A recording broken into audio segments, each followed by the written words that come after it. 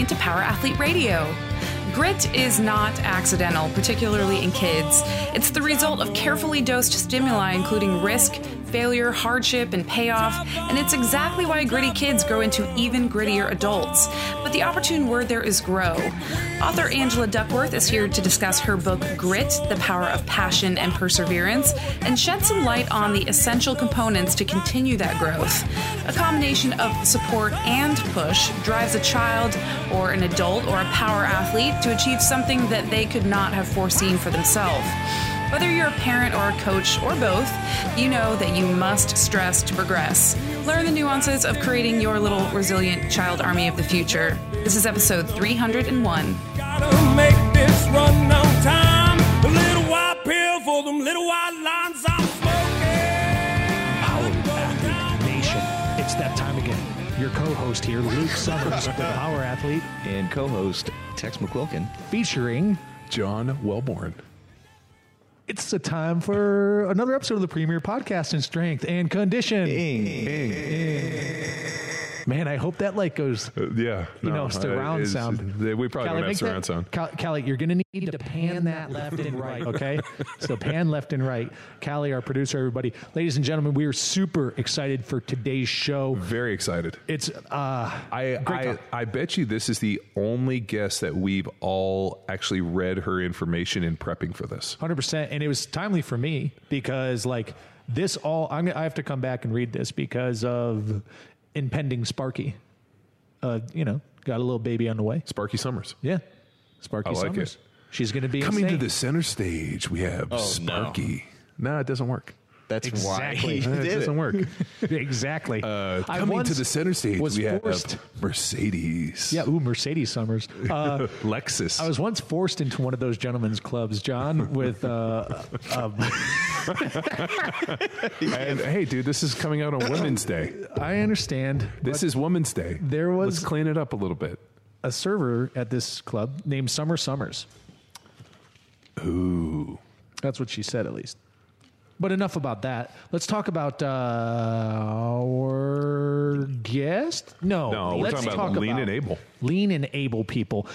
A program, one of our programs in our programming catalog that is absolutely perfect for the dude or the chick who is just short on time or new to this whole training thing. Yeah, the whole idea of onboarding, and we get questions from people. Where do I start? How do I get into this? The Power Athlete methodology and all these different programs, they look pretty advanced. They are. Yeah, no, I mean, they are. They take a fairly decent amount of equipment. They take a little bit of ingenuity and know-how and skill. But what we needed to do is almost create a program that allowed the beginner or the person who had gotten out of shape that needs to get back in it and doesn't have a large block of time to get into training. So Lean and Able was the result. Yeah, so we tailored it for an individual who has a membership at a big box gym, LA Fitness or Gold's Gym or Equinox, who don't endorse this show, nor do we endorse those locations. But, someone who's comfortable training in that location, or if you have a home gym. Yeah, or traveling for work. Or hotel gym friendly. Totally. So that's how the program's laid out. You get exposure to our warm-ups that help with trunk stability, spinal health, tons of unilateral work, tons of dumbbell, kettlebell work. And if you're a dude or a chick who knows their way around a barbell, you can sub that barbell in at any time, right? For any of the compound or strength work, just throw in a barbell and it works. It's awesome. 35 to 50 minutes and you're in and out of the gym, full body every day. If you get consistently 3 to 4 days, people are crushing it on this thing. So it's an awesome program. Check it out. powerathletehq.com/lean-and-able. That's spelled out lean, Lean, and A-N-D, able. ABLE. Oh, I thought he was going to make a mistake. I thought I was too. Did you see my eyes get big? You were like, and McQuilkin's over there cross-eyed. He's like, eat. Enough about us. Enough about the co-host and the featured guest. Let's talk about the real guest, not the pity guest that we invite just because they got nothing better to do. God, that's what actually I feel like I am. I'm just like the consolation prize for Power Athlete Radio. And here we have this Wellborn guy still here. I'm like, I feel the same. People, we have another New York Times best-selling author on. Dude, I'm telling you, nobody has as good a guess as we did. And you know what? Like, I know everybody's raving about Joe Rogan, Who? but yeah, exactly. Like, he's had Andy Stumpf on. We've had him on dozens of times. Andy Stumpf? Has Angela Duckworth been on Joe Rogan? I don't know. Good question. Maybe. Probably not. Probably not. You know why? Because, like, at the end of the day, it's really about consistency and quality of the guests. And I think in terms of really podcasts out there, nobody is able to meet our like roster of guests. It's unbelievable. So without further ado, we have Angela Duckworth on, New York Times bestselling author of Grit. What's the subtitle? The Power of Passion and Perseverance. Ooh. It's an amazing book. I highly recommend it. It is. It's awesome. If you're a parent, if you're a manager, if you're an individual who feels like they're a scumbag. If you're a human. And you can't even read like me, just get the audiobook. But no, this is an awesome talk. Sadly, we only talked for 3 to 4 hours. Just kidding. 1 hour. You're going to love it, people. Let's get into it. Another episode of the Premier Podcast in Strength and Condition. Ing. But Angela, I guess we know your work well, and we reference it quite a bit. I guess if our listeners don't know who you are, why don't you give them a little, your spiel about your background, what you've accomplished with your book Grit, and what your passion is. I'm Angela Duckworth. I'm a professor of psychology at University of Pennsylvania, and I'm also the CEO of a nonprofit that is trying to help parents and teachers do a better job, and that's called Character Lab. So my passion has been for 15 years the study of grit and the study of self-control. Essentially, I'm interested in the psychology of human effort. Like, why do we try sometimes? Why do we give up sometimes? Who lasts longer? Who packs it up and goes home earlier? And that's really the focus of my research. Before I was a scientist who studied the psychology of effort, I was a teacher, and I was trying to get kids to put more effort into their schoolwork in particular. I think that's part of where my scientific interest came from, like my inability to do that very well as a teacher and my desire to understand the science of it so I could, help other teachers do a better job. And I will say that I also grew up in a family with a father who was obsessed with achievement. And I think, that, definitely influenced my own interest, because I, in a way was like a bit of an underdog and, wanted to prove him wrong about what I could do.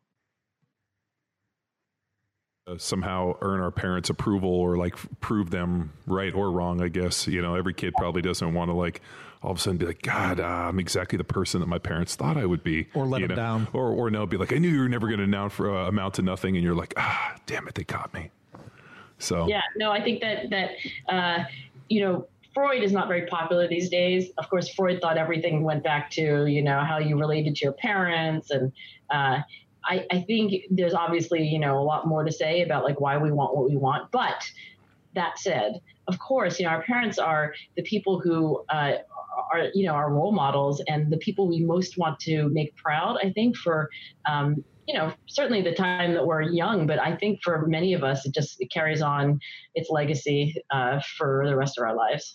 I was always fascinated by, success, like where people come from. Especially, I played for the Eagles for 5 years. So when you said Penn, but, playing 10 years in the NFL, I was always interested about who makes it and who doesn't. And so I'd always rap with guys about how they, their upbringing, looking for common threads. And of course, there really wasn't any common threads. And the only one that I found that was pretty common was every one of them had a mother that was extremely hard on them and very demanding. And it was this just really interesting thing. Like every guy was like, yeah, my mom was, I was scared to come home and tell my mom I did something bad. My mom was this like authority figure. And every guy knew who was very successful had this, very kind of almost strong like fear of their moms. Like, hey, like, dude, my mom's going to kill me if I don't do this. Or like my mom is, pretty tough on me. And I just thought it was pretty interesting that was universal for all the NFL guys I played with. What about dads? Did you not see that with, was it like you had to have a parent who was demanding but supportive, or was it really moms? And this is where it gets tricky, is because the demographic is probably largely black. A lot of them came from single families and didn't really have a relationship with their fathers. But even the guys that I knew who had two parents in the home, their mom was always like a very, very strong figure. Like my dad was, he's since passed away, but super smart, graduated high school at like 16, graduated college fairly early, and then was an attorney and was a practicing criminal defense attorney for over 55 years. And so, he was extremely smart and very condescending about it, and I wasn't kidding.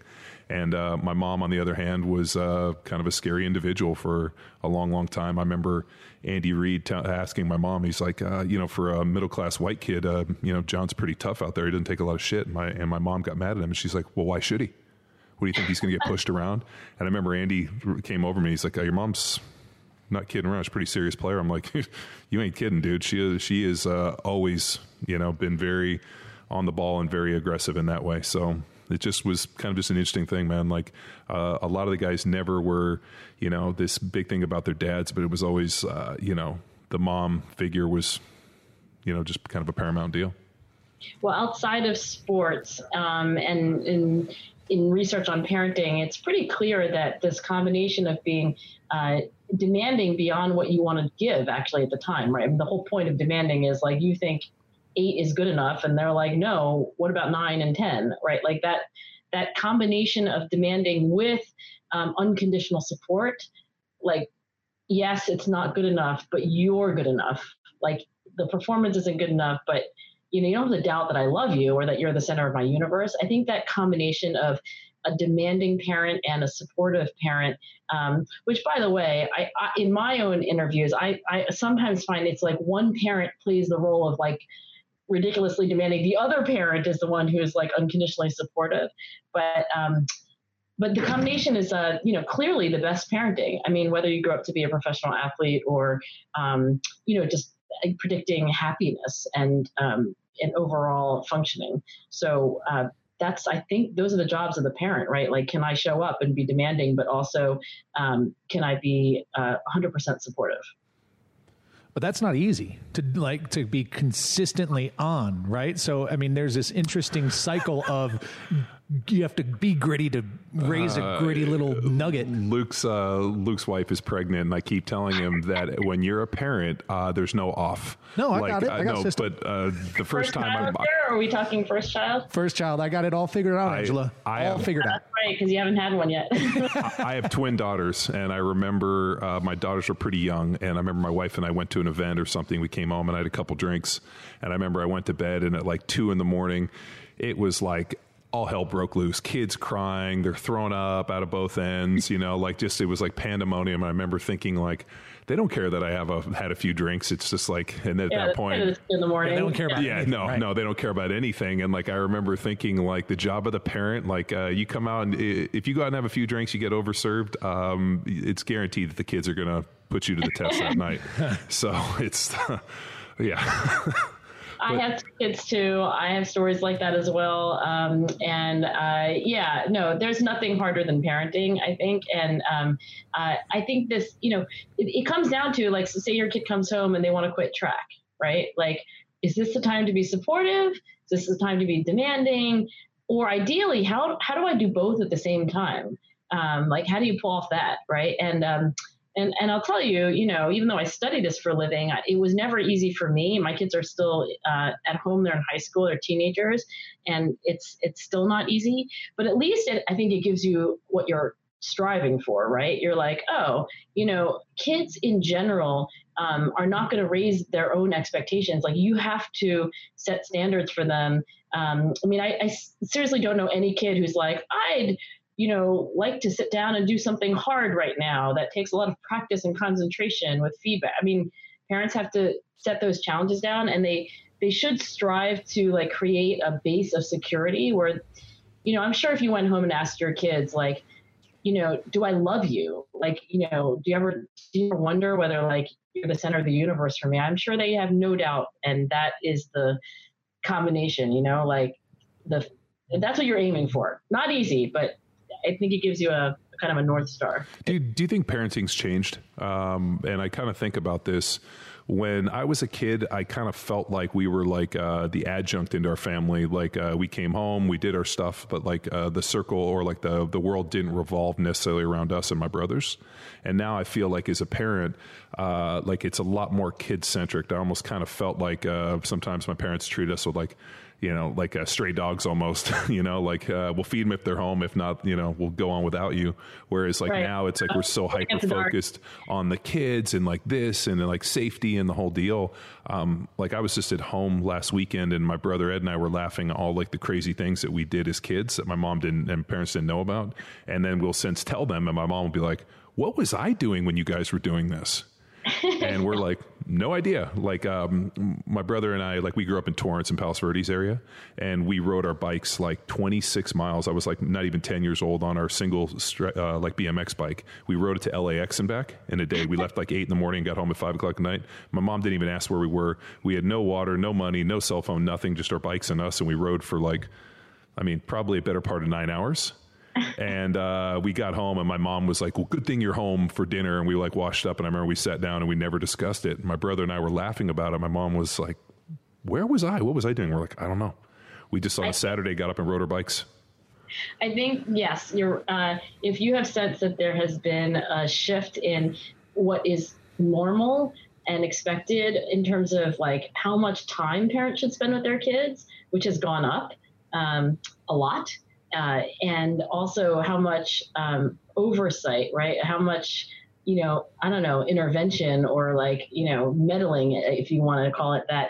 I'm pretty sure that's gone up as well. I know time with kids has gone up. I mean, you know, of course, like people have opinions about whether that's good or bad.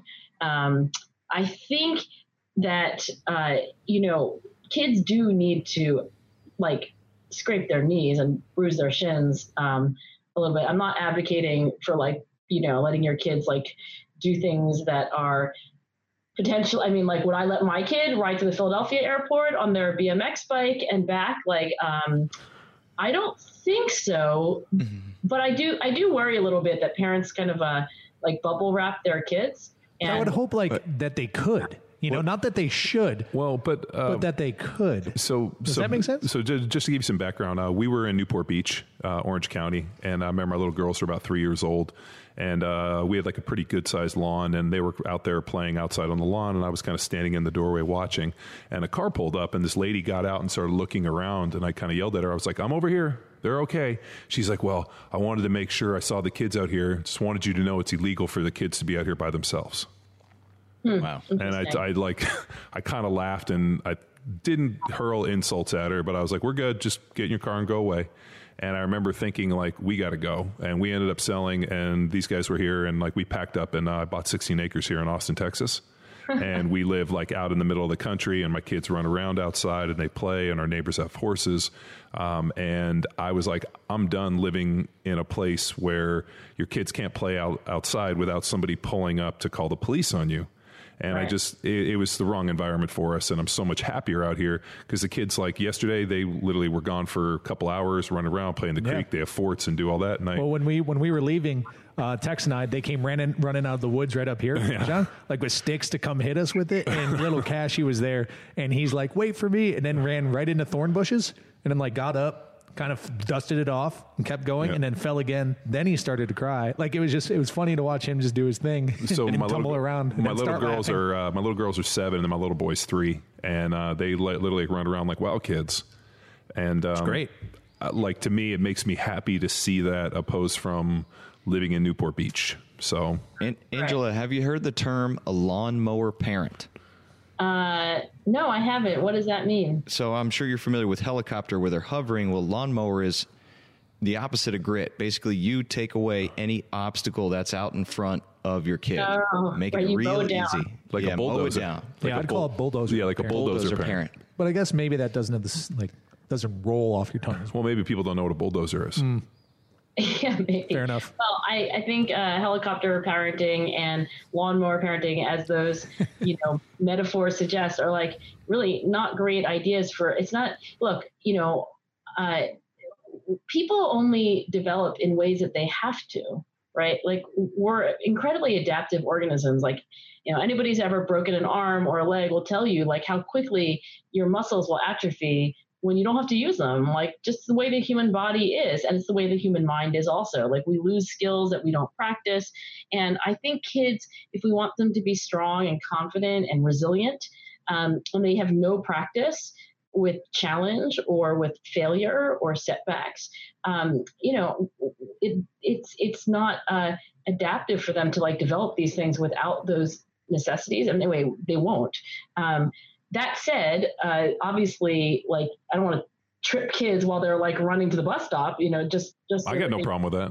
Yeah, I don't know how you guys feel about it. But life usually presents enough like challenges and obstacles without you creating them, right? You just have to like not insulate your kids too much. And again, like all the while making them feel secure. So I don't know if you guys know about attachment theory, but I do think that kids should feel securely attached to their caregiver. Usually it's a parent, obviously. And from that secure base, they have the confidence to do things like, get on their bike and, go on an adventure for the day because they know they have somewhere to come home to.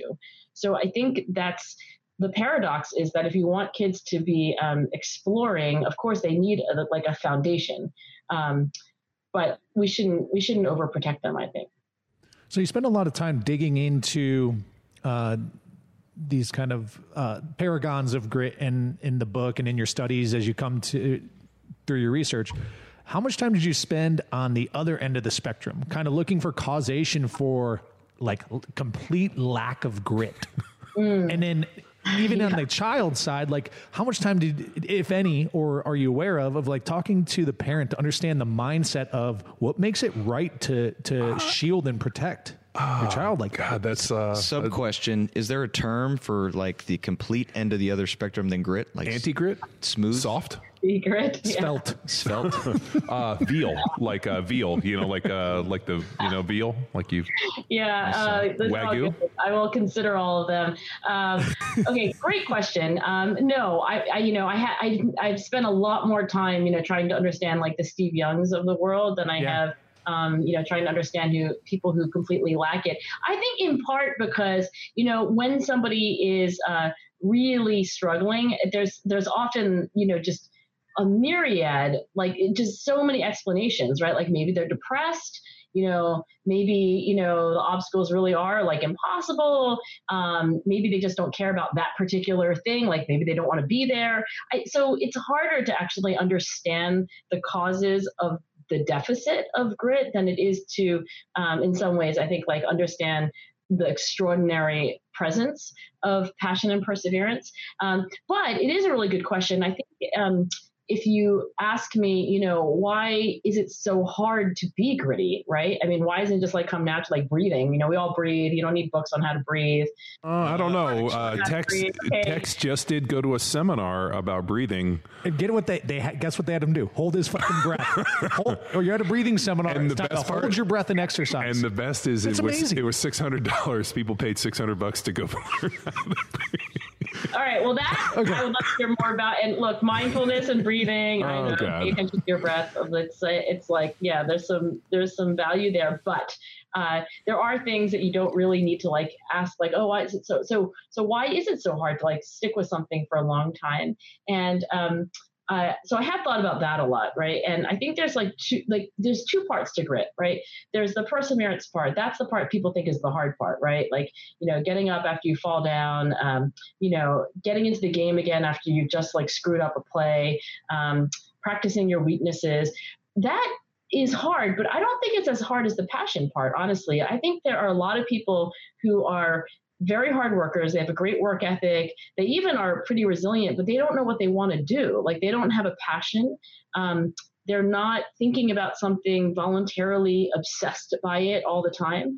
That's what passion looks like in the extreme. And I think for people who don't have that direction, that is really hard for them to figure out like how to find that in their life. Yeah.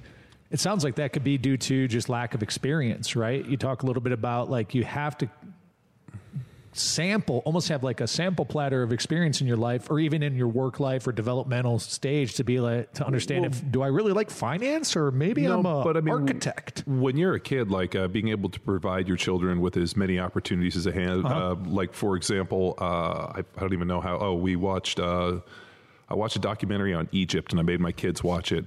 My daughter is obsessed with Egypt, and I got her books about Egypt. She, first grade, they ask, what do you want to be? Kids are like, I want to be a fireman, I want to be a cook, and she's like, I want to be an Egyptologist. Wait, you got to show her the Flat Earth documentary. I can't do it. What if she becomes a flat earther? But so for Christmas, she asked, I want to visit the pyramids. Our summer project was she categorized all the old kings and the new kings and all the royalty in Egypt, and like was able to go through the Nile and go through and like name them all. And she knows all the gods. And we like did this whole project of like Egyptology, and she's obsessed with like Egypt and reads these books. And it's like, from this documentary that I thought was pretty neat that I made her watch on Netflix, and is like spurred this whole thing. So my thing is, you have to be able to provide as much opportunity and show them as many things, like whether it be like traveling or this. I mean, just you never know what's going to stick. How did I know that Jamie would become obsessed with Egypt?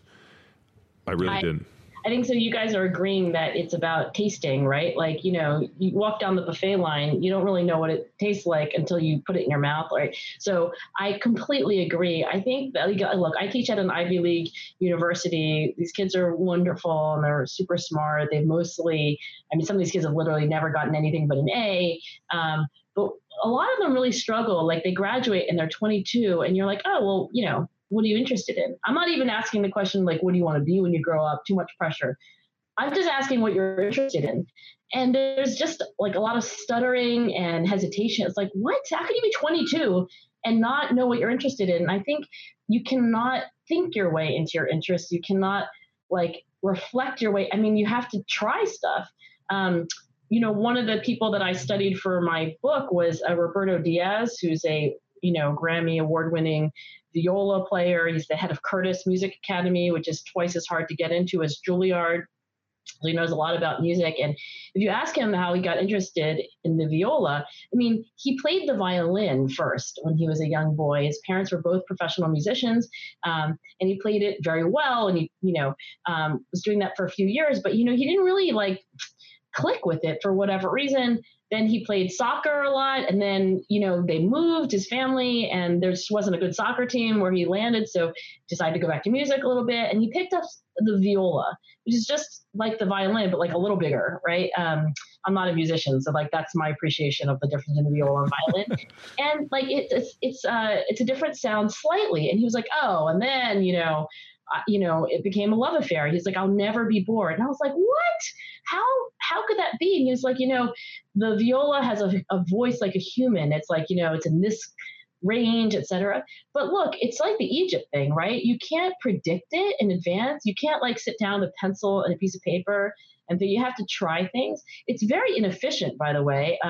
Scientists like to call this process sampling. So it's, very similar language to what you guys are using, and it's trial and error. Now, I think one thing parents can do is you can observe your kids and you can see patterns that are probably not obvious to them. So with my own daughter, I could see that she was interested in like baking and also just like art, right? And I would say things like, I think you're interested in baking and art. And she would be like, what are you talking about?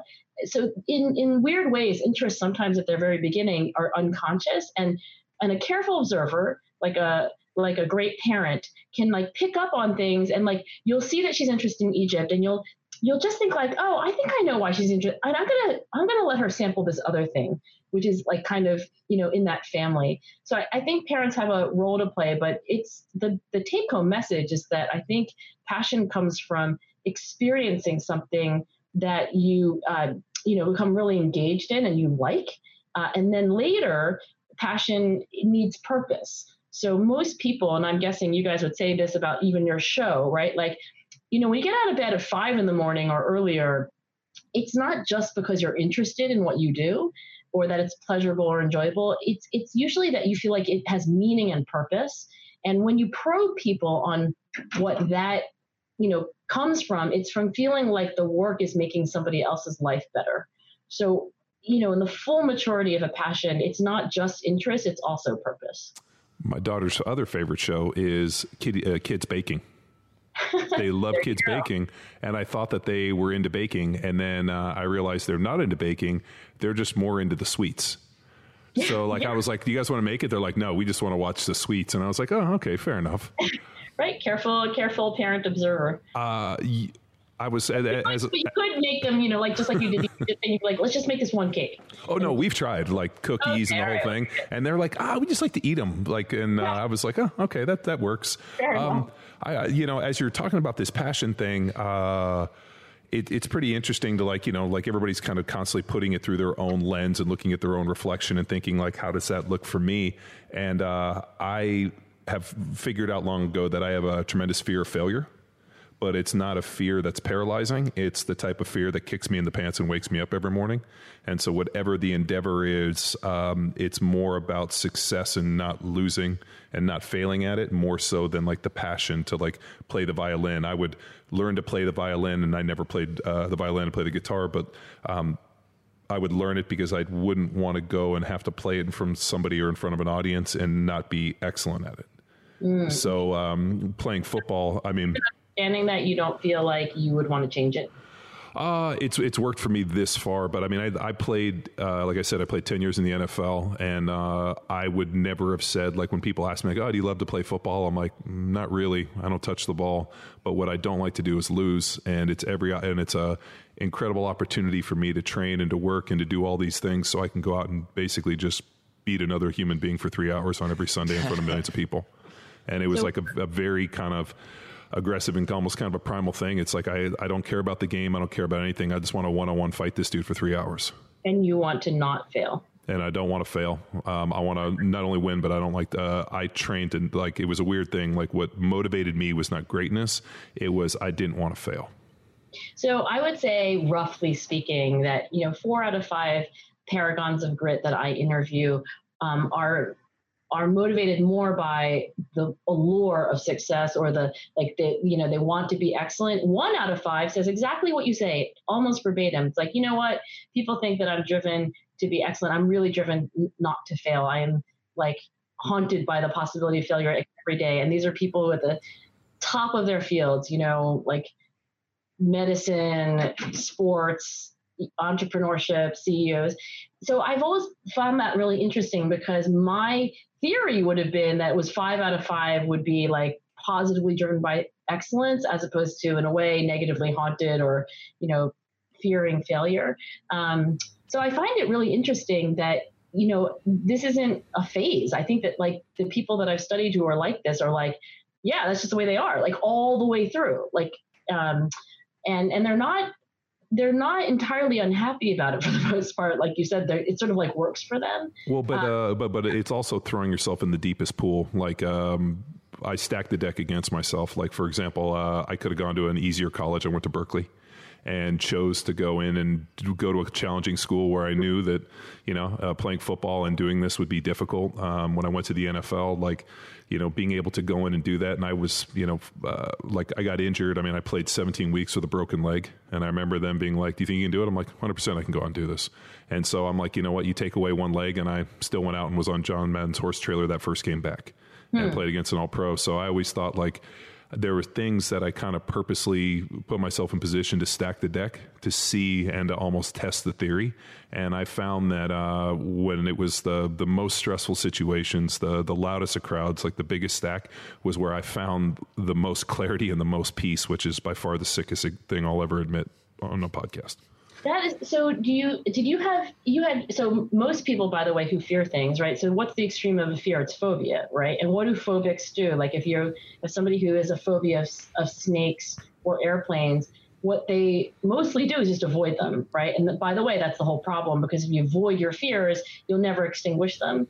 And the therapy that you administer to phobics is remarkably effective, and it's just exposure, right? So it's pictures of airplanes or snakes, and then eventually you get on one. If it's an airplane, you get hold one if it's a snake.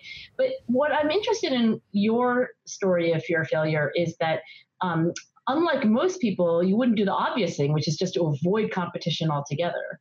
So I'm wondering if you have any insight into why you wouldn't have done what you would just expect a fearful person to do, which is to avoid challenge altogether. I can't really explain it. I just know that the fear of not succeeding and that fear of failure is what's the drive, like wakes me up. Like, people are like in the off season, you trained your ass off and you had this singular focus. I've told these guys before. I remember one of the last games of the season. I think it was my second or third year.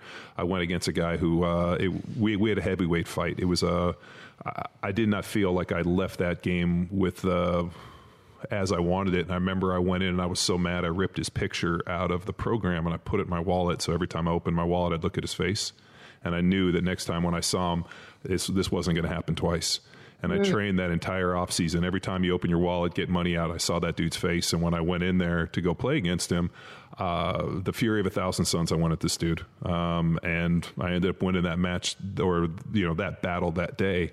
And like that, like to have like a dude's face singularly for like literally 6 months, it's all you thought about, that this opportunity when I meet this dude again. And I remember thinking, like, what if he gets hurt? What if he doesn't come back and play? Or what if he's not in that game? Is it going to feel like lesser? And I'm like, well, if he doesn't show up, whoever's in that place is going to catch an ass whooping. And I don't know. Like I've always thought about the things that are fearful to me are the things that excite me and are the ones that I want to go after the most. So it's like, yeah, I have a theory, which is that so fear of failure and underconfidence are two different things. So it sounds to me like you may be driven by fear of failure, but you sound like an extremely confident person. That's a fact. Yeah, like I don't know if I get some backup on this, but and literally, probably the most overconfident team on the earth. Like we're basically like the dudes at Armageddon. Oh, that's true. Send us into space. We'll drill a hole. In a we'll totally. In a meteor, we'll blow it up. You got it. I have zero, but like, how do I put this? Like, for some reason, my entire life, my skill set has always been very good to be able to survive just about any situation. Like I said, like getting on the bike or riding, or, I mean, just whatever we've done, I've always somehow come out on top on it. Interesting. And okay, so, and you have, and that's a confident statement, right? Like you're also probably pretty confident that like whatever 2019 and 2020 throw you, like you can handle it, right? Like you'll be able to handle it. But also, like, to go back to your book, I mean, the idea of I learned long ago that if I just put my mind to it and I work harder, and like, I'll just tell you a little, like, something that was super impactful for me was I was pretty young, maybe like 5 or 6 years old. And I remember I got woken up in the middle of the night and it was like this clank, clank, clank, clank, clank. And I went out and I looked and my dad was on the typewriter, and it was like 3 a.m. and he was typing. So the next morning I asked my mom, I'm like, I saw Dad on the typewriter like 3 a.m. And she's like, well, he's in this big case. So he works until about 10, 11 o'clock at night. He comes home and he would sit down in his chair and like sleep for an hour or two. And then he would get up and he would do all of his billing. And this is before computers. So he had to physically type out all of his billing. And I remember my mom being like, and I was like, man, but he got home so late. Isn't he tired? She goes, yeah, but that's what you have to do to be successful. And I remember as a little kid being like, oh, if you have to get up early and do that work like nonstop, like that's what success leads to. So when I was in college, I remember I told my dad, I was like, I'm super tired after practice. He's like, what you need to do is come home and go to bed and then wake up early and study. And I was like, what time? He's like, I don't know, like 4 a.m. And I was like, okay, sounds good. So, I tell my dad that. So the next morning, I just went home, went to bed, and I was planning on waking up early at like 3:59. The phone rings and it's my dad. He's like, just called to wake you up. And he called me just about every single morning at 4 a.m. on the dot, calling to make sure you're up and that you're studying. And that was just who he was.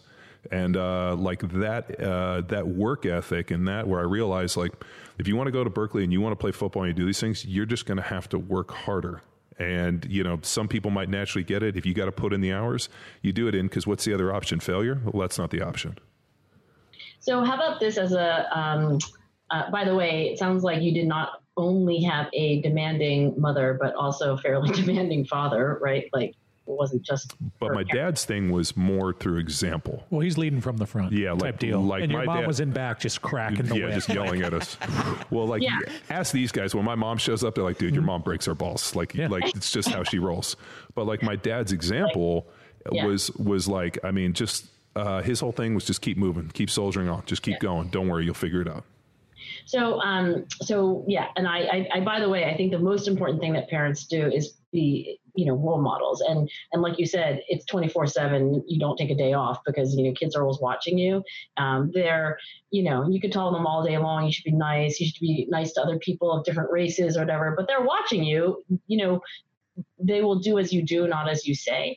So I completely agree with you about that. But let me give just a theory about this fear of failure thing. What if you have that experience of like, I don't want to lose, then you try as hard as you can, and most often you win or you triumph, you master. You basically have reinforced a pattern where like you get rewarded essentially for the like, God, I hope I don't lose. And then you rise to the challenge and then you're rewarded because, human behavior, we are not that different from rats, right? Like we avoid experiences that are bad and we try to repeat experiences that are good. But sometimes experiences are complex. They have like different phases. And maybe what you've been rewarded for again and again in your life is this kind of sequence of like fear, failure, probably training your ass off, to make sure you don't lose and like the horrible thing doesn't come to pass. And then most often, being rewarded for that. Whereas the phobics that I was talking about never get into that cycle. They just like never get on a plane. So they've never been rewarded for going through the experience. What do you think about that? Interesting. I don't know. I mean, it's talking to you, so it was so there was always like sports psychologists. Obviously when I played in the NFL, we used to go meet with a guy named Kevin Oko quite often, and he was super interesting on like just being able to help people kind of focus. And I remember talking with him, and he's like, there's probably a lot of things going on, but unfortunately it's working for you. So I'm not going to mess it up. Like if that's what you need to do to build yourself into this, like into the frenzy and into the mindset and have that level of intensity, he's like, however you frame it, if you can get to that place, it's going to be successful. He said, the only problem comes is as you like what happens when you don't do this job anymore? Yeah, I'm like, well, then we got to channel it into other talents. And so I'm big on like skill acquisition. Like I'm constantly. Are you not? Isn't it true that most NFL players in retirement have like devastatingly tragic story? I mean, I've been told that some, another fear of failure. No, that's why I, we do all these things. Like my goal is to prove everybody wrong. That not only, guys that retire from the NFL are these one-trick ponies. The only thing they can do is get on TV and talk about all the stuff they did in their 20s until they're in their 70s, which I find extremely sad that you do something in your 20s and your early 30s, and it forever is the only tinting that everybody knows. Like, hey, Jimmy Cherry and Bradshaw and Luke's high school football championship. But like these ex-NFL guys are sitting up there, and you only know them for their glory days. And we don't know anything about them. And when I retired from the NFL, I was more than happy to walk away and try to reinvent myself. And, I was a classics major, a rhetoric major in college, and I had always wanted to be this kind of Renaissance person where, I thought that people should be able to train, they should fight, they should be able to read, they should be able to, be poets and fathers and parents and all these things. And I looked at skill acquisition as this Renaissance deal that I wanted to not only go out and do something new, but I also wanted to teach people a little bit about what I did to be successful.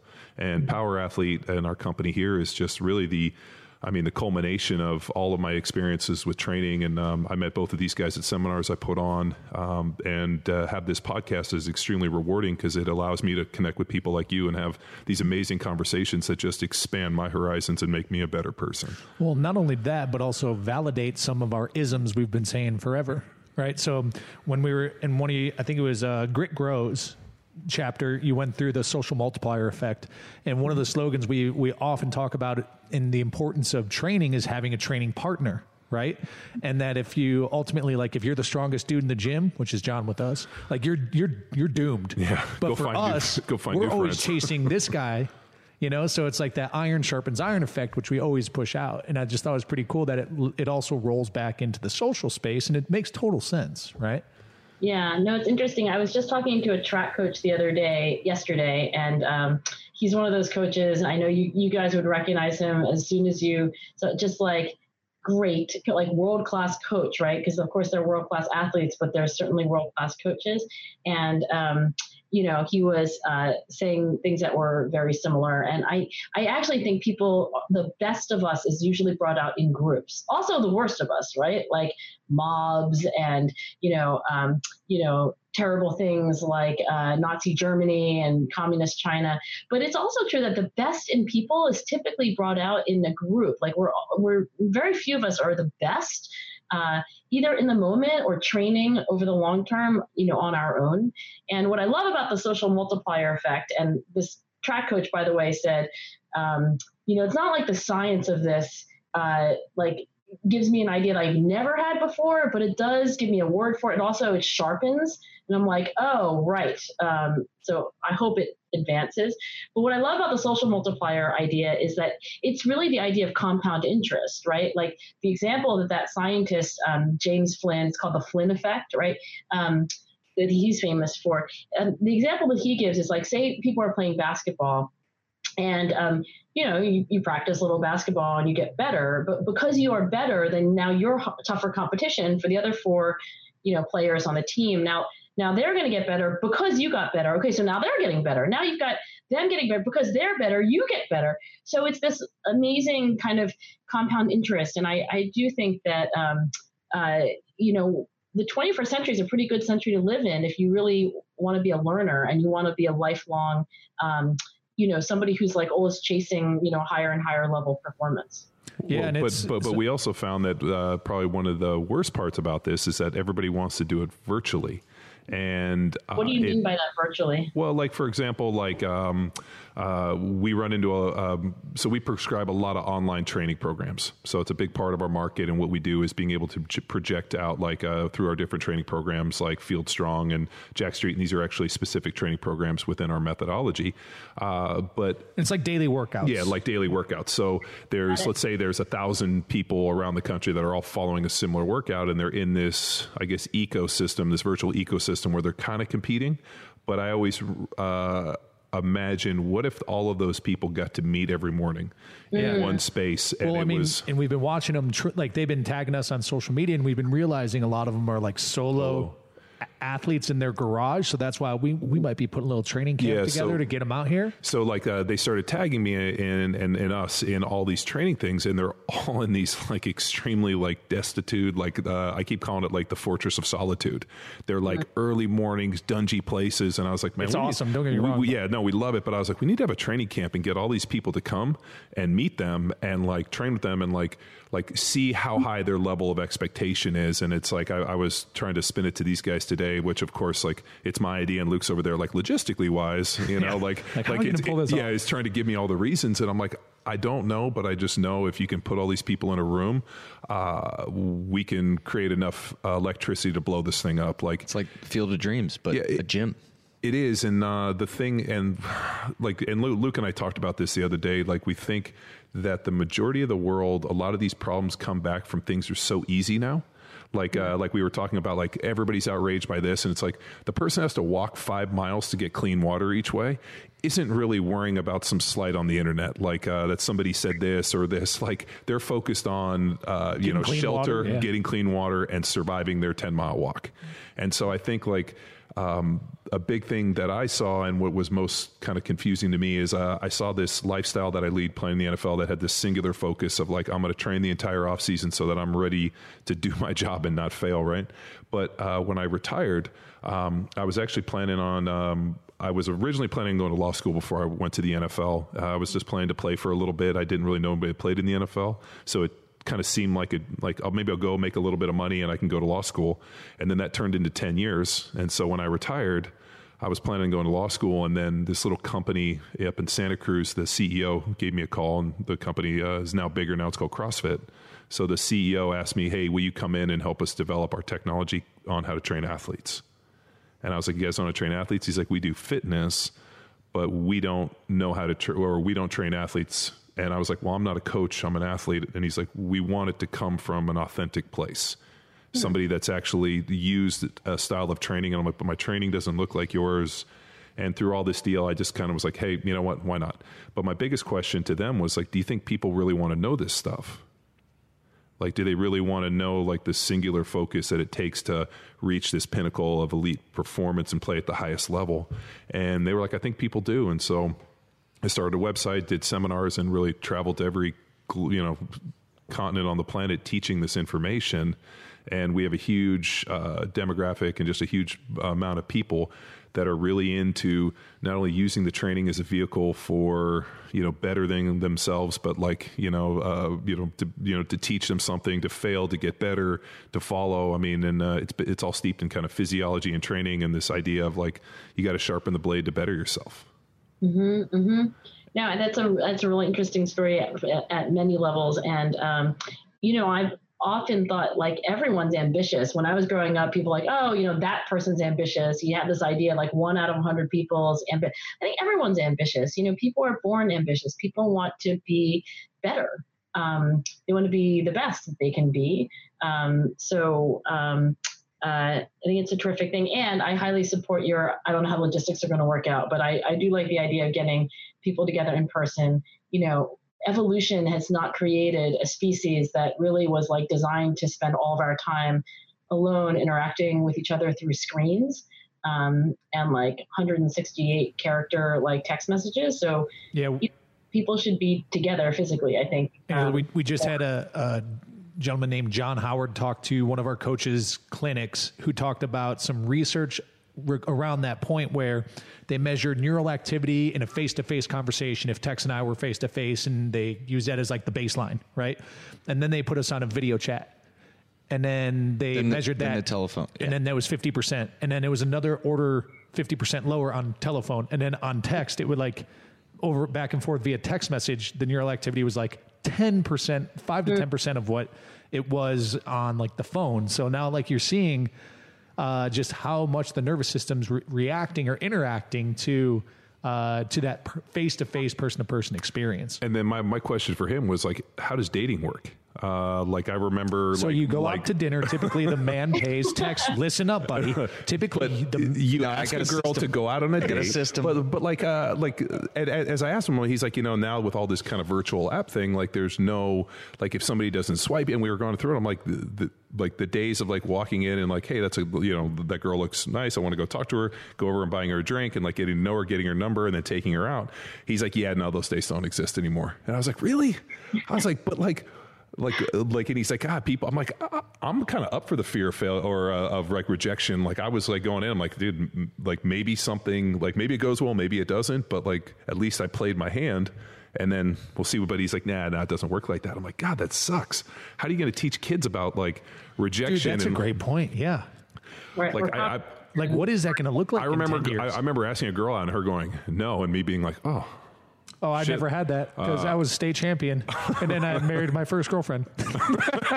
Well, I had girls be like, I'm not interested, and I remember being like, oh, that sucks. And then you know what you do? You have to like regroup and be like, well, maybe I need to like not just grunt. Like, let me go out and say something. Intelligent. Yeah, let me improve my offering and fix myself. Maybe I look like a bum. Maybe I should get a haircut. Like, and then you're kind of like look at yourself and be like, okay, now let me look at myself through the lens of this person. Oh, okay. Like maybe I should brush my teeth. I mean, like all them texts. I'm just saying, when brush your teeth, you should probably brush your teeth. Get a haircut, brush your teeth, taking notes, wear a clean shirt, say something witty. Like, but not too witty. Yeah. But like that piece, like how do you pull that out of evolution, and then just give them an app? I hope this internet. We all sound old, by the way. All of us, like, how are they going to learn how to interact with each other? I mean, obviously, kids today are interacting with each other on these platforms in ways that maybe we can't appreciate. But all that said, I agree with you. There's something different about being in person. You can get that from maybe a neuroimaging study, but it's also kind of like, right? It's experience. So I don't know what to do to reverse these things. A lot of things that we would say like, okay, healthy eating is a lot harder in a way because junk food tastes better today. It's been engineered to taste like great. They've got like the exact ratio of fat, sugar, and salt to like like who wants an apple when you could have, something that's been processed. So I don't know how to reverse that though, right? Like you could be like, oh, it's too bad kids aren't spending more time with each other in person, or like what happened to dating, but like it's not clear like how to reverse those trends. And it's probably true that you can't reverse those trends. My feeling is the best thing you can do is at least make people aware, right? And so, education and knowledge, I think, are the only things you can really do realistically. Well, like you said, you have daughters. Like I have daughters, and I just kind of worry about what's there going to be their interaction, like courtship. And I'm going to try to raise them like 1950s style. I'm going to be like, did the boy ask you? Did he call you on the phone? My husband would get along great. Well, but like, I'd be like, no, he texted me. I'll be like, nope, can't go out with him. He's got to call you on the phone. He's got to come over and he's got to meet your father. And I'm going to tell my son the exact same thing. You need to walk over and talk to a girl. Don't text her. Don't use any of that stuff. I want them to straight up go 1950s, like old school style. Well, there can be a distinct advantage because they'll be like, what are you doing? That's amazing. Yeah. And like that, well, that's what I tell my wife with my son, like he's going to grow up because not only is our office here on the property, but we have a big gym where we all train. So my little boy is going to grow up and it's like, not everybody has a big gym where daddy's friends all are Olympic athletes and like these, different people come and train and lift weights. And like, you guys didn't grow up with that either? I'm like, no, I think you're the only one. So I'm pretty happy that he'll grow up in that environment of like, not only training, but lifting weights and field work and what we do out here on the ranch. I have a question for you guys. It's something I've been wondering about, which is, if you look at physical well-being, right, like being physically healthy, which you guys know a lot about. And then if you look at emotional well-being, right, like feeling good and not feeling depressed and not being overwhelmed by anxiety and so forth. And then if you look at professional or academic success, right, so in adults, like earning money, having a job, having retirement savings, and for students, like getting good grades, getting into college, staying in college, having friends, so socially, these things are all correlated. In other words, like typically they go together, right? People who are physically healthy tend on average to be more psychologically well. On average, these are people who are doing better accomplishment wise, and they're also more popular and they have healthier and more relationships. What have you thought about, about 10 years ago, a school asked me, what can we do to improve kids' executive function and self-control? And I was just starting out in my career. I was like, I looked it up, I looked around, and I was like, one of the things that it would seem is like your school, these kids get no exercise, right? Also, they're eating total, junk, right? Mm-hmm. So what are your theories about like how the physical then ends up influencing, the psychological? Big time. I'll just give you an idea. Years ago when I was in Philadelphia, and I can't remember the name of the school, but I asked to be the keynote speaker at a graduation, and they picked me up in a limo, and I went out to this place out in like Bucks County. It was this big kind of estate, and it was a school for kids that were handicapped. And the parents basically warded them over, and then this school raised them, and they had kids that had Down syndrome and other, pretty severe issues. And through working with these kids, they made them able to go back into society. And I was pretty embarrassed because these kids get up and the mom's like, hey, I dropped my son off here at 6 years old, and the school raised him, and now he's 18 years old, and he had this, he had Down syndrome, and now he's able to go out and live in society, and it was something I never thought I could do. And I'm like listening to this, and the guy gets up and he reads my bio, and I got up and I was like, I've never been so embarrassed in my life for the fact that like what I've accomplished is nothing compared to what these kids and these parents have accomplished. But the one thing when I talked to the guy, I said, what do you think the biggest piece in helping these kids become like more what we would say is normal? And he said that the emotional and the mental is linked to the physical, like 1-to-1, that if the kids move better and they start exercising and like you push them athletically through movement, it helps develop the brain at a much faster rate. And so if the kids, he said for the most part, when kids are, have some of these issues, they tend to be very sedentary, or the parents tend to be able to want to control them. He's like, we just let them exercise themselves. And he really went this idea that, you need to get your kids moving. You need to make them as active as possible. If you want to see a regression in intelligence of our species, have them stop moving.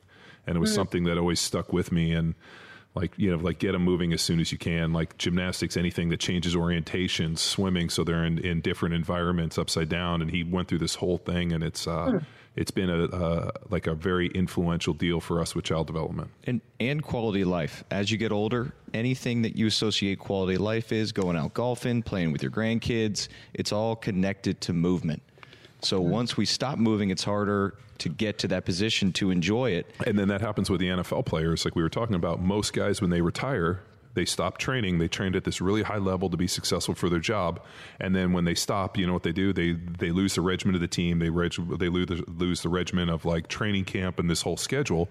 So a lot of them gain a bunch of weight. Their joints start hurting them. And I joke around and say that the wheels just fall off the bus. So for me, I kind of kept this idea like, and I was on a podcast and I related it back to when I was growing up. I loved kung fu movies in any form, or like martial arts. Like Sundays we watch kung fu theater, and the one thing that always amazed me was like the old samurais and the old masters were always badasses. They always trained and they were always like moved better and they did this. And I'm like, well, when you see those old samurais, they're still badasses. And I was telling a guy recently, I don't know how many people know this, but do you know how old Leonidas was at the Battle of Thermopylae? I definitely do not know that. He was 60 years old. Wow. So at the Hot Gates, Battle of Thermopylae, fought off 300 Greeks, fought off 1,000 or 1,000,000 Persians. He was 60 years old. And so like that piece always resonated where I'm like, you know, the only reason old warriors go out to pasture is because they can't fight anymore. So as you get older, if you still train with that singular mindset of like, I still got to go out and do this job, then I feel like you can stretch the hands of time and you can push this and you can still be Leonidas at the, you know, doing your greatest work, what you're remembered through antiquity for at 60 years old, or like the old badass samurais. So what do you guys, you know, like, so if you were in charge of, I mean, you've seen all the graphs, and also you can just walk around, but like we're more sedentary than ever. Mm-hmm. We're definitely fatter, right? Like in every age group. And, you know, the saddest one is kids, right? Like so what would you guys do if you were in charge? How would you get we know that like kinetic classrooms are kicking off where kids can start to like ride a bike in their chair, and that starts to pick up standardized testing. We know that recess before standardized testing improves standardized testing scores. And I know testing isn't the best proxy for determining like intelligence or skill. We cover that quite a bit in the book, but it just goes to show that you're more receptive and more capable neurologically after being active. And we feel it like even if people don't exercise, if they were to get up one morning and exercise a little bit before their coffee, they'd feel so rejuvenated for that window. Why don't they do it already though? Right. So there's some because it's not a habit. I think culturally. Well, it's culturally, like I think if you're in the habit, like we, for the most part, train at like 6 a.m, but we also know that if we don't show up, which it's at my house, it's hard for me to not be there. I better be dying, which long story short, there was a virus. Yeah, I got taken down on an airplane flight, but it's not part of their routine. Like it's too hard. It's this. I mean, I got to get to work. I got kids, so people don't make it a priority, not realizing. Like it's your ticket to eat Fountain of Youth. Yeah, but I mean, it like when they look at the kind of like, okay, I got to work, I got family, this, it just becomes that adjunct, like that little extra piece of thing that you can kind of cut off. Kind of like you might go out to dinner to a nice restaurant, you'd have dessert, but you don't probably have dessert every night at home. So it's kind of like this little extra piece that can kind of be there or not. Whereas I look at it like it's really like the day has to start with it, and it's part of what we do. And it's hard. Like, it's hard and people don't like it. If they're able to acknowledge the barriers that are in the way and find a solution. So my brother-in-law, ex-college athlete, basically broke down every barrier we could at Christmas and finally got him on our Lean and Able. Did this involve some drinking? Of course. It's a family gathering. And that's Irish. It's the only way you get through family gatherings. So, but it's identifying these barriers of time, kids, and all this. So we got a program just exactly for that, where it's just moving 30, 45 minutes. And we all know how to move intrinsically. So it's just a matter of finding, one, something he enjoyed, and two, breaking down all the barriers, time, and giving him direction. Like most people, that's we found most people will exercise. It's just don't know where to start or what to do. And that's been like a really big piece for us. It's like I tell people, I'm like, here's the deal. Just plug in and do what I tell you. Believe me, if you follow it and you just do what I say, you'll get where you got to go. All you have to do is give me the consistency piece, and you just have to give me the highest relative intensity that you're able to handle for the longest period of time. And if you can give me the most consistent effort and the highest relative intensity, you're going to reach put you your in goals. a pretty good place. Yeah. And How do you get people to enjoy exercise more, right? Like, I think some people enjoy it. And also I'm thinking about people who have not yet started a habit and therefore they're out of shape, right? And for them, it's really unpleasant, as you know. What tricks do you have for making it more pleasant? Make it a communal thing. Suffering, shared suffering is a lot more fun than suffering in silence and by yourself, So that's one option. I always think of Callie when we came in the gym, just listening to Coldplay, Rowing in the Dark. So the girl who our producer, our producer, and she works for us. She also worked for us at the gym years ago. And I remember we came in the gym and the lights were all off, and we just heard Coldplay blaring, and we're like, "What is going on?" And she was just in the dark, rowing by herself, and we were like, "She's in a dark place." So Callie, if you're listening to this, but yeah, I mean, for the most part, I think people, like Luke said, shared suffering, but also accountability. I think having something to be accountable to, and usually a person that'll call you out on your bullshit. I think that's a huge problem today, is everybody's so nervous to call a spade a spade. And it's like, dude, you missed, you flaked, you aren't working hard. Why? And then they want to give you all the excuses. I'm like, that just sounds like a lot of excuses. We can restart this talk tomorrow after we train. And I think putting people in that position of accountability, and I think that's what we do really well here at Power Athlete with our programs, is there's a ton of accountability. All of a sudden people post and they know, and people are like, hey, where's so-and-so? And that's that piece has been good really virtually, and just having a community. And finding that big goal. So like I said, all quality life is connected to movement. So finding something they want to do that is movement, and then like you discussed in the book, breaking it down to smaller and smaller different levels of goals.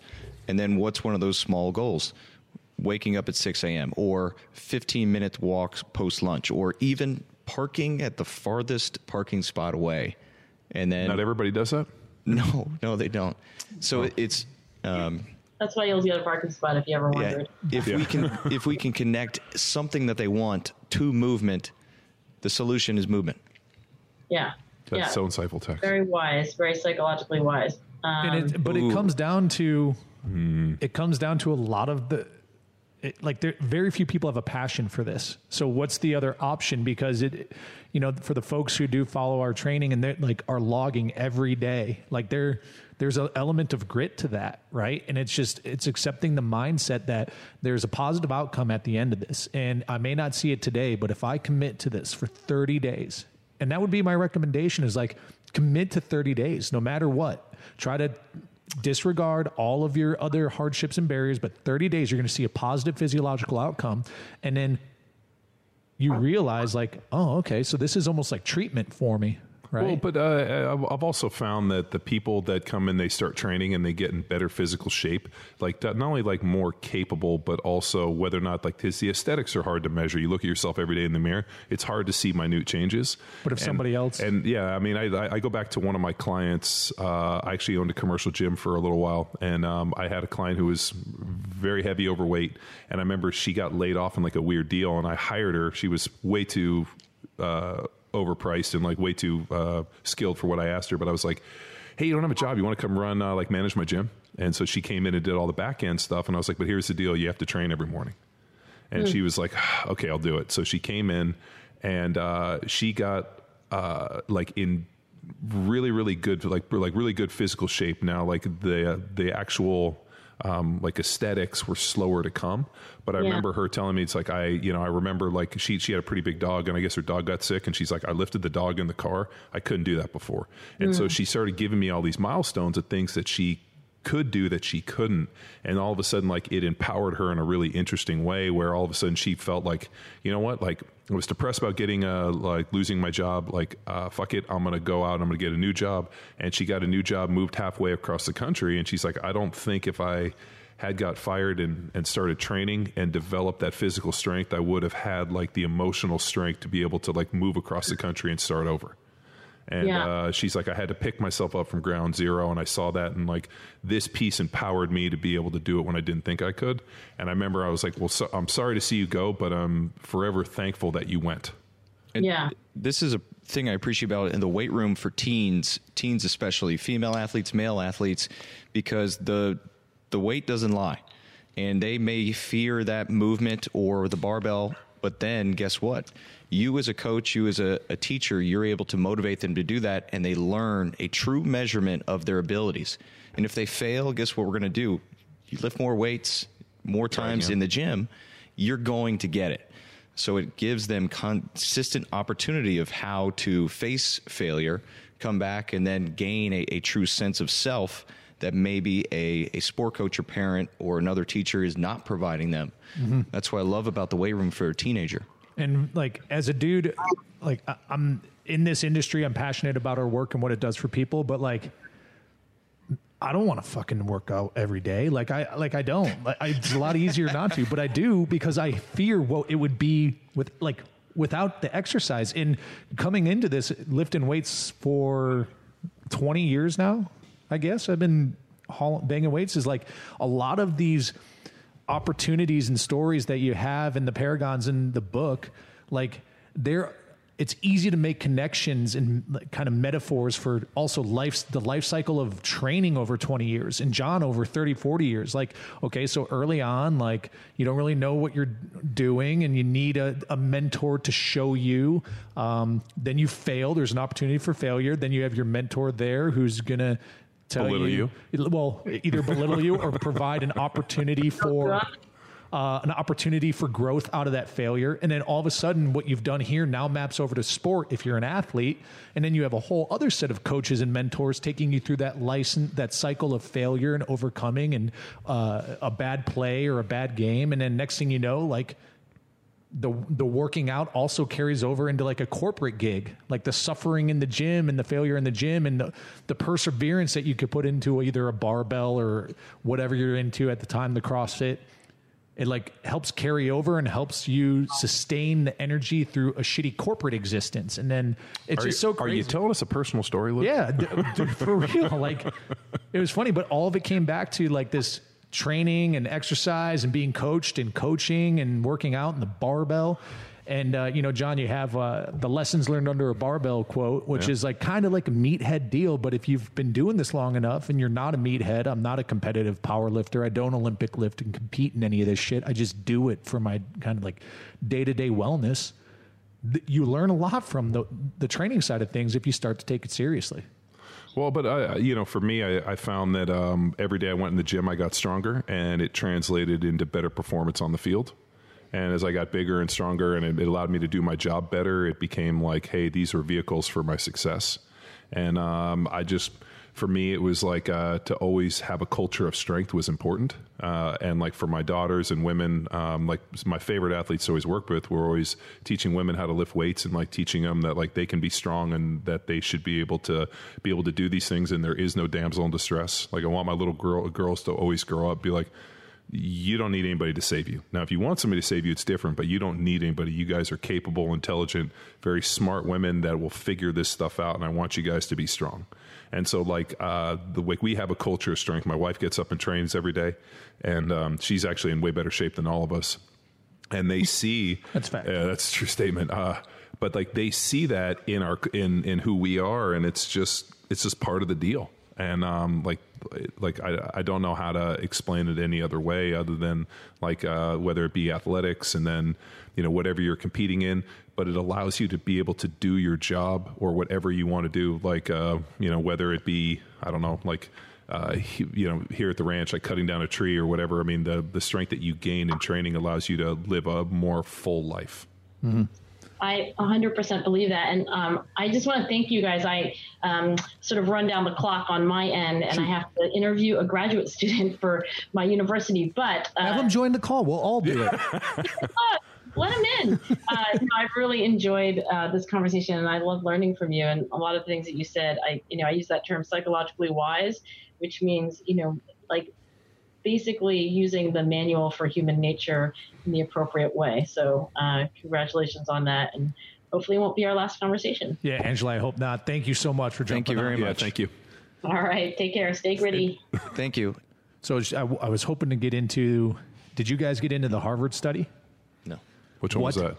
So it was like I'm going to butcher it, but let's say 40 years ago, 50 years ago, they took a bunch of dudes out of Harvard, 20 of them or 25 of them. Is this the prison? No. No, I didn't read And this they put them on a treadmill, and they did overspeed treadmill training with these guys and went to see how long they would last, right? So they oversped them, and and some guys lasted 4 minutes, majority lasted 4.5, and then there's like the top 10% who lasted 5, right? Numbers are like, you get what I'm saying. I think it must have been more. No, it was like 120 of them. It was a lot of people. And basically, they followed those dudes for the next 60 years, checked in twice a year. And all the dudes who fucking went over 5, every single one of them, like, were like consistently gritty, I guess, based off of their data. And it like basically came down to, it wasn't an impossible task. Like, you can run this fast, but it was about sustaining just that notch over speed. And if you would sustain it for another 30 seconds, you had a higher probability of being successful. Wow, that's cool. And I thought it was pretty cool because, like, it goes back to Double A's fucking 10s, doesn't it? About selecting an intern. If he knew if he had an intern who would get after the fucking 10s and go to failure, he had a good intern. Mm-hmm. And it sounds kind of like a meathead deal, but this maps over to what she's talking about with like the physical component of this. Like someone who's going to be banging weights and is willing to hit a RM and then is willing to hit like a true max reps. Like Jesus is tapping in. It makes sense why our training would gravitate towards quote unquote grittier individuals, right? Like the Braskies of the world. Yeah, totally. And they're like, this is the shit because it provides that opportunity and consistently. And it's like, does this select or test? I don't know. I just thought that was really really, really cool one. Man, and then I wanted to get into like, for a long time at our seminars, we used to travel the world. We taught thousands of athletes, hundreds of seminars. One of our predominant sayings and slogans was effort is assumed. How wrong were we? Well, yeah, I mean, I think that was a huge dig on the CrossFit deal. Mm-hmm. Like, it was a huge kick on those guys where it's like people would come in, and I remember that was coined when I remember Rolf and I were in this, it was in one of the early seminars, and this dude like literally butchered the fucking workout. And I remember like Rolf went over there and was reading the Do the Riot Act, and he's like, "I'm just fucking going hard, bro." Yeah, no, right? Effort is assumed. And Rolf was like, going hard and fucking effort's assumed. What is the difference between the great or the fucking dog shit, as Raphael would say, it's fucking dog shit, and the fucking great is their ability to execute and like complete, the perfection of the movements. And I remember, I think it was Rolf was just like, I'd fucking know you're going to go hard if you if you showed up to this thing and you fucking sandbagged it, like. I would not expect that. Sure. Like everybody in the CrossFit community wants to go hard. What you guys don't understand is that there has to be a tempering with going hard and the execution of the movement. And that was just a huge dig at just the shitty CrossFitters that showed up and just did dog shit. Well, I think we let this roll out, be part of the episode. Ladies and gentlemen, another fucking amazing episode. That F was for you, John. Can you say I swear too much? You do fucking swear a lot. Do you know how many times you swore today? Yeah, hopefully no joke. Oh, did I swear a lot? No, I thought it was tasteful. I thought we did fine. We didn't offend Angela Duckworth. She's an angel. I think she's and awesome. she wants to talk to us again. Yeah. I really liked her. I thought the interesting thing is all of a sudden I felt like she was interviewing us. Oh yeah, she turned the Asking tables. for a friend. Sure. And the best part is I do that on podcasts. That's the best part. Yeah. Own it. It was awesome. It was a great chat. Thanks for listening, people. Another episode of the Premier Podcast in strength and conditioning. Ing. I was going to say I didn't get an ing out of that guy. Ing. Bye. Bye. Now it's time for you to empower your performance. You can find Angela Duckworth's book, Grit, on Amazon or head to the show notes for a link.